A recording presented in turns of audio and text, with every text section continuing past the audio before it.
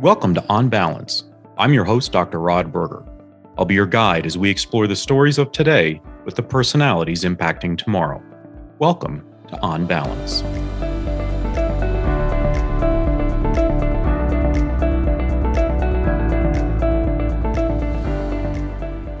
Welcome to On Balance. I'm your host, Dr. Rod Berger.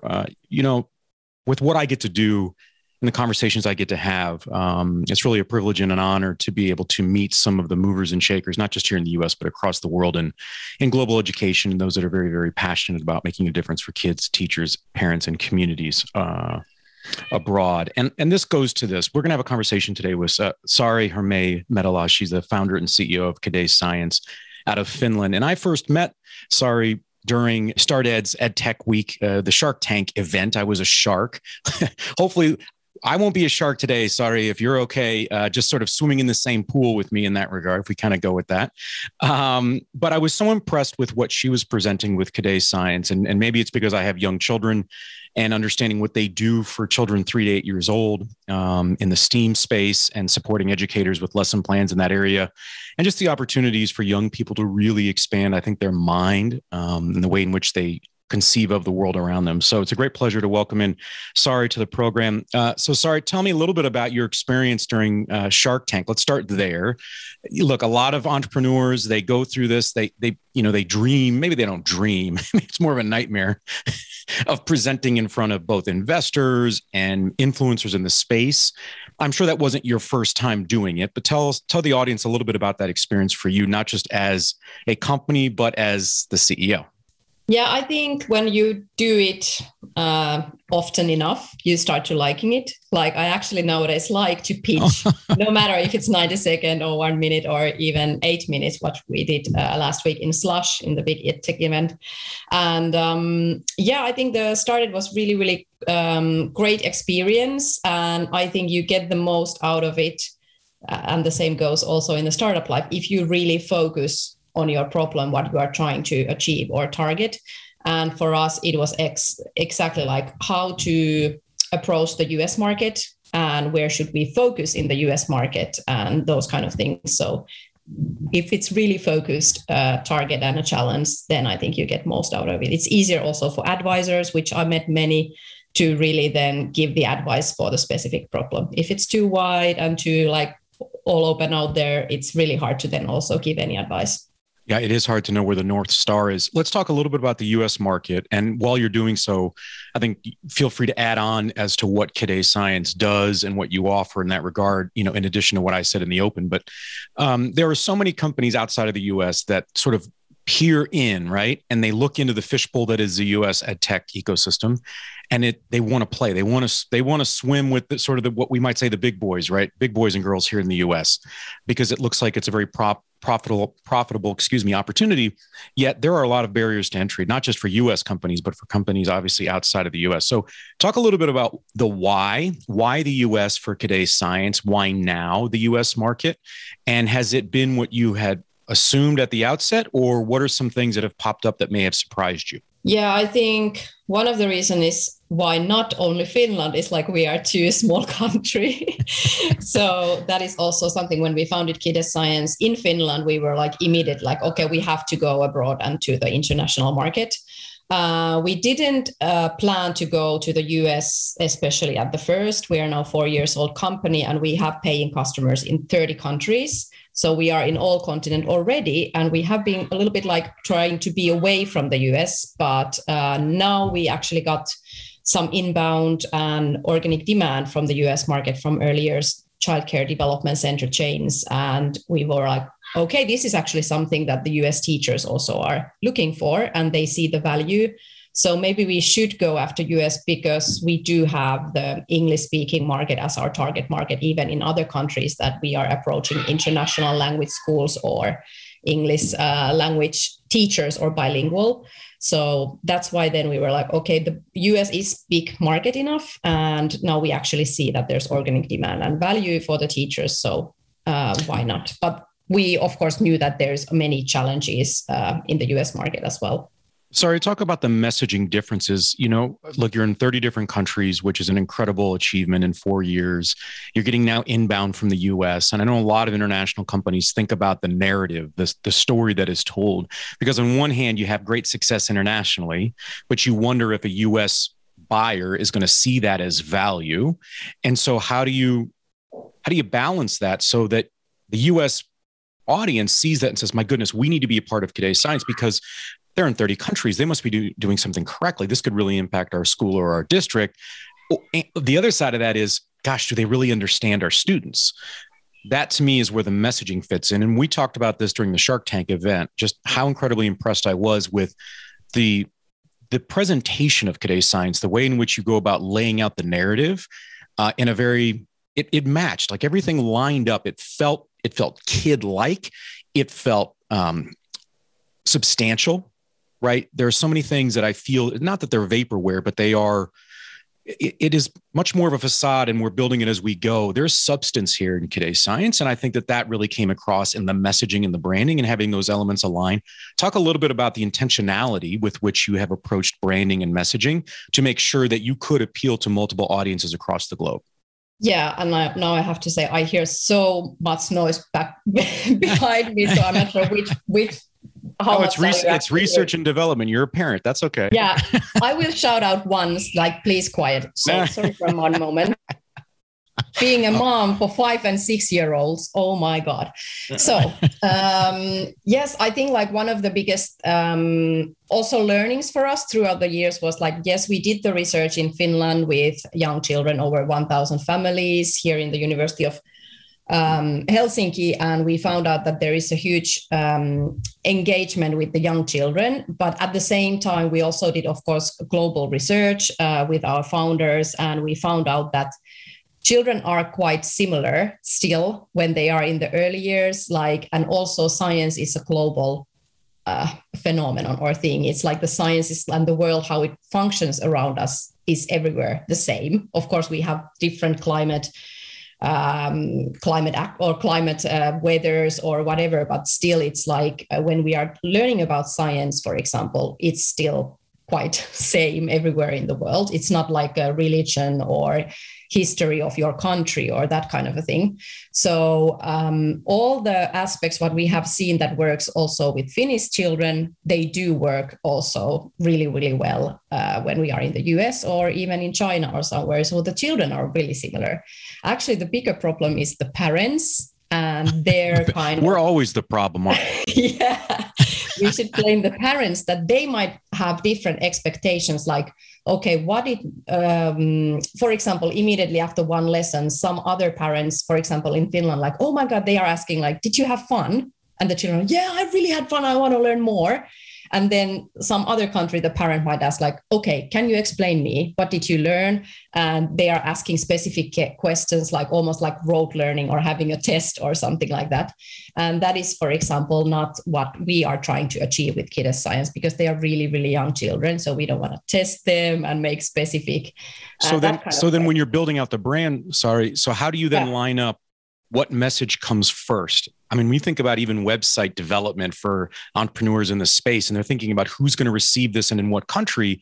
To your point, if I'm in a certain country where I want to see what the learning objective is, I might want to see that at the top as opposed to sort of the fun, the engagement that other countries might be celebrating. So how did you come to sort of the presentation that you have currently? It couldn't have just been that it was by accident. I don't get that sense from you. Yeah, I think the core focus is all the time being like, we are playful, story-based science education model. And that's what we really want to highlight, because there are many science education companies and programs out there that are really amazing. And usually they are for a little bit for all the children. And we saw that there is early adapters in this world, and also the teachers who are like, I don't know nothing about science, how to teach science for early years. Like, of course, the high school kids or middle school teachers, they know how to do science, and it's really different with all the children. But in younger years, it's like you shouldn't try to just copy paste what we are doing for all the children, trying to explain science in really complex matters, but really approach from the child's world. and really from the stories, imagination, and how to utilize that they are really engaged. And that kind of approach works with children, but we have to communicate that, of course, for the children, teachers and parents as well, that even though it looks like it's play and fun for the children, it really has learning outcomes in the end that you should kind of just see it and experience for yourself. Let's talk a little bit about the Finnish culture. Could you talk about it from the frame of being a female entrepreneur and CEO? What is the culture like there? I mean, I've had conversations with fellow Finnish entrepreneurs talking about just, the culture in general with education, the way in which teachers are thought of, and celebrated in that regard. And that's not something that every country, I think, is able to say with confidence.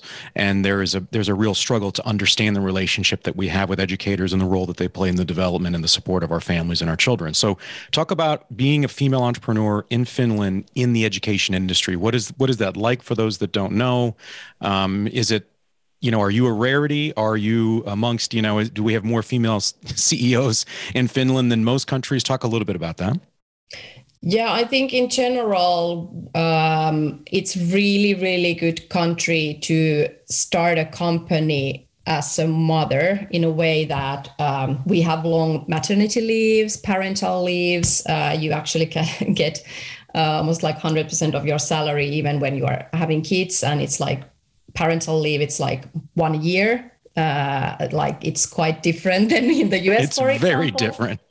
And of course, that is also the time, like I was working for a big corporation, marketing manager there. And when I had 2 babies, 2 in a row, like 1 year apart, I was really having this feeling like, do I really want to go back there? Or do I really want to make something meaningful? And I think for me, the creating a company and a startup was that I wanted to make meaningful work. And after having kids, it was just really natural. It was something about children and their future. And then the education part in Finland, I think it's really different also for Finnish teachers, that we parents also trust the teachers in the school or in the kindergarten. We don't go there and say, you need to do this or this. It's more like they really have the independence. And when we saw that there is even need for these really educated teachers who have the independency to decide what kind of lessons they are using, and they can create their own lesson plans, and they saw value with kids science, I think it was also like the match that we felt like, when the education is really equal in Finland, all the schools, kindergartens are the best. It's not that you have to choose which one to take your child. The next kindergarten in our house in 50 meters from here is the best for our children because they are all good ones. And then like coming from here, it's not that the education system is not broken in Finland, but it's just something that if you see a new innovation that is even accepted in Finland, we felt like, okay, this is something that maybe then also the international teachers and schools might see a value of it. And and I think like also being a female entrepreneur in Finland, no matter if it's education or other field, it's an advantage, but it's also a challenge. Like I think still like the investment, I think it was like in the Nordics, even the 2% of the investment goes to female founding companies. But of course, it's a bit of chicken and egg also that there are not that many female founders, even in Finland, than we have. So this is not just a US issue. This is more of a global issue. No, it's global issue still. And of course, we could talk about this like forever, like where is the problem originally? Is it also like we don't have female investors who would then invest in females, or do we have enough female founders who you could invest and start company? But I hope I will be one of the inspiring persons that somebody can look at, like, okay, even having kids. I think my younger one was only 6 months when we started Kids Science and started to fundraise and everything. So, but I also have really, really good husband in a way that he's also helping, of course. And then my mother lives really, really close by. So I always have help as well with the kids.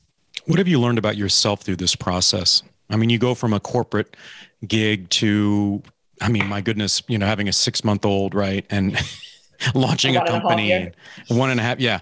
And so what have you learned about yourself that has either surprised you and or revealed itself? Because I think when people think about being an entrepreneur, there are certain guideposts that they consider a no-go, right? Like if I can't handle the stress of cash flow, or if I have a bad relationship with money, or if I struggle to manage people, I just don't think that's a barrier I cannot overcome. And sometimes we learn a lot about ourselves that says, gosh, you know what? It was hard, but I came out on the other side of that, and now I have a different perspective. Did you have any of those experiences, and what have you learned about yourself? I just took one of those many personal tests actually with my leadership coach, and it was something that just kind of highlighted the things I kind of already knew, that I'm really, how to say, like this change maker in a way that I'm all the time seeking new things, and the change is like constant for us. Like I'm seeking new things, and like I don't want to do a job that I'm doing every day the same thing. Like I'm looking for problems to solve, and I'm all the time thinking about new things, how to do things, and like it's really natural for me. And for some other people that might be really, really exhausting. So I think like I'm a person who also is really, really good personality for a startup in a way. And the other thing I have found out, which I kind of as well knew, I wasn't never like 10 out of 10 student. So I never was like, oh my God, why didn't I have 10 or 9? I was totally fine. Like I got 8 out of 10, or like, of course you have different system in US, but like I wasn't like A+ student. And that is something I think it's really important also in a startup. You have to launch a product that it's not like 10 out of 10, or you have to start somewhere. Yeah, it's like it's just something that you have to give it out there and test it. And you cannot be this really detailed person who just makes for years something, and then they're like, is this really good enough to launch or something like that? So, and also I think that helps me with the stress part. I haven't yet had experienced the burnout or that kind of thing. So I think it's because I have huge optimism as well as a person. Like I always see that the glass is half full than half empty. Even there is some kind of a challenge or failure, I'm like, oh my God, we maybe learned something from it, and then just go to the next. So I won't be in the bed or like, oh my God, why this happened, and these kind of things. So I think it's also my personality in that sense has helped me a lot throughout these years. But of course, we are really different persons, and there might be another startup founder that succeeds and is amazing without my optimism or something else. So, but that has been my learning, that I have really good aspects of that. Well, and I love you drop that in there just subtly about a leadership coach, but I'm a big proponent of those that continue to support their ongoing learning and development, right? Because we're not born CEOs or entrepreneurs, right? We're born curious, and sometimes that can play well in an entrepreneurial sandbox. You talked about change and enjoying change. Is that the it for you? Is that the adrenaline? Is that where you become an adrenaline junkie when the change happens? Is that what kind of fuels you as you go? I think that, and then other thing I have noticed that I celebrate really small victories as well. So I don't wait for like I'm not the person like we have to be unicorn before we celebrate. I'm like, even a small thing, oh my God, I get to talk with Rod. It's like victory. So it's like, I think that's really good also, especially as a startup leader, that you celebrate with your team all the small wins that then accelerate you to the next growth stage or next milestone, next target. And then when did you start that? Were you aware from sort of day one to do that, just in what that would do for your team as your team grew? Because, when you're a CEO, it reverberates, right? There are implications beyond just when you have that celebratory moment, right? That impacts, I think, people's mood, their drive to maybe work harder, smarter, longer, these sorts of things. So when were you aware that you were doing that? Maybe when we have this really open culture in the team that we share a lot like this and praise others really much. And then I was almost like in my tears when I got this kind of a letter from my team, like something like, thank you, Sari, that you always remember to share the victories and share I don't know how many awards we have won, and it's almost like a joke in our team, like, again, an award, is this something we need to again celebrate? Like, is this really worth it? Or is this just somebody recognizing us? Like, we have to celebrate every time we get PR or somebody's writing about us. It's never a bad thing. I think in Finnish culture in general, we are the happiest country in the world, I think 4th year in a row. And everybody in Finland, like, it cannot be true. We cannot be there. And they say it with a smile. Yeah, it's like they are not like, no, it cannot be true. Like, we are so modest and we never are like, oh my God, we are the best. So we are. Sorry, how does that connect to asking for help?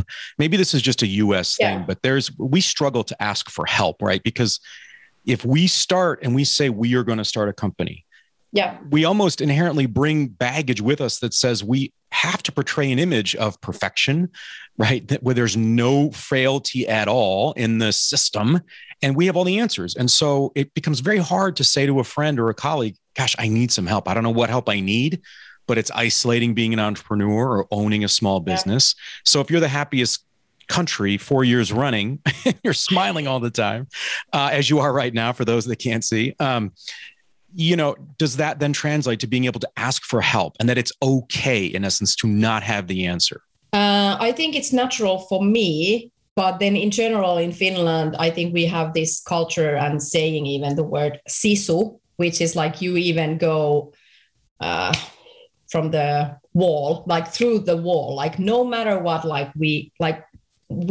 are having that. We won even the Russia, like the biggest country in the world, in a war and something like this. Like, it's like we have the sisu of like, it doesn't matter how small team we are or how, like, if you don't have the resources, you can still be the winner and these kind of things. But it's not still like we are like really easily asking for help. So, and it's not, I don't get the sense that it's arrogance. It doesn't sound like it's arrogance. Is it? No.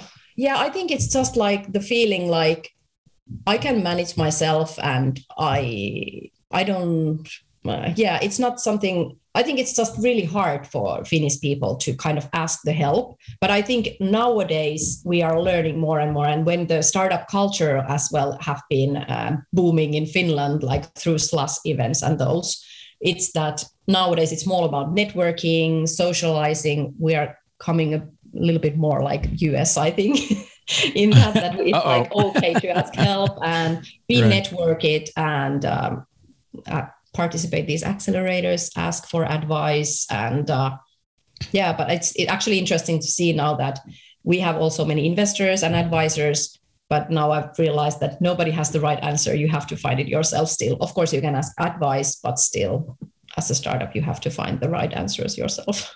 Well, I think you're an incredible example of the spirit of being an entrepreneur in an area and a sector that we definitely need it.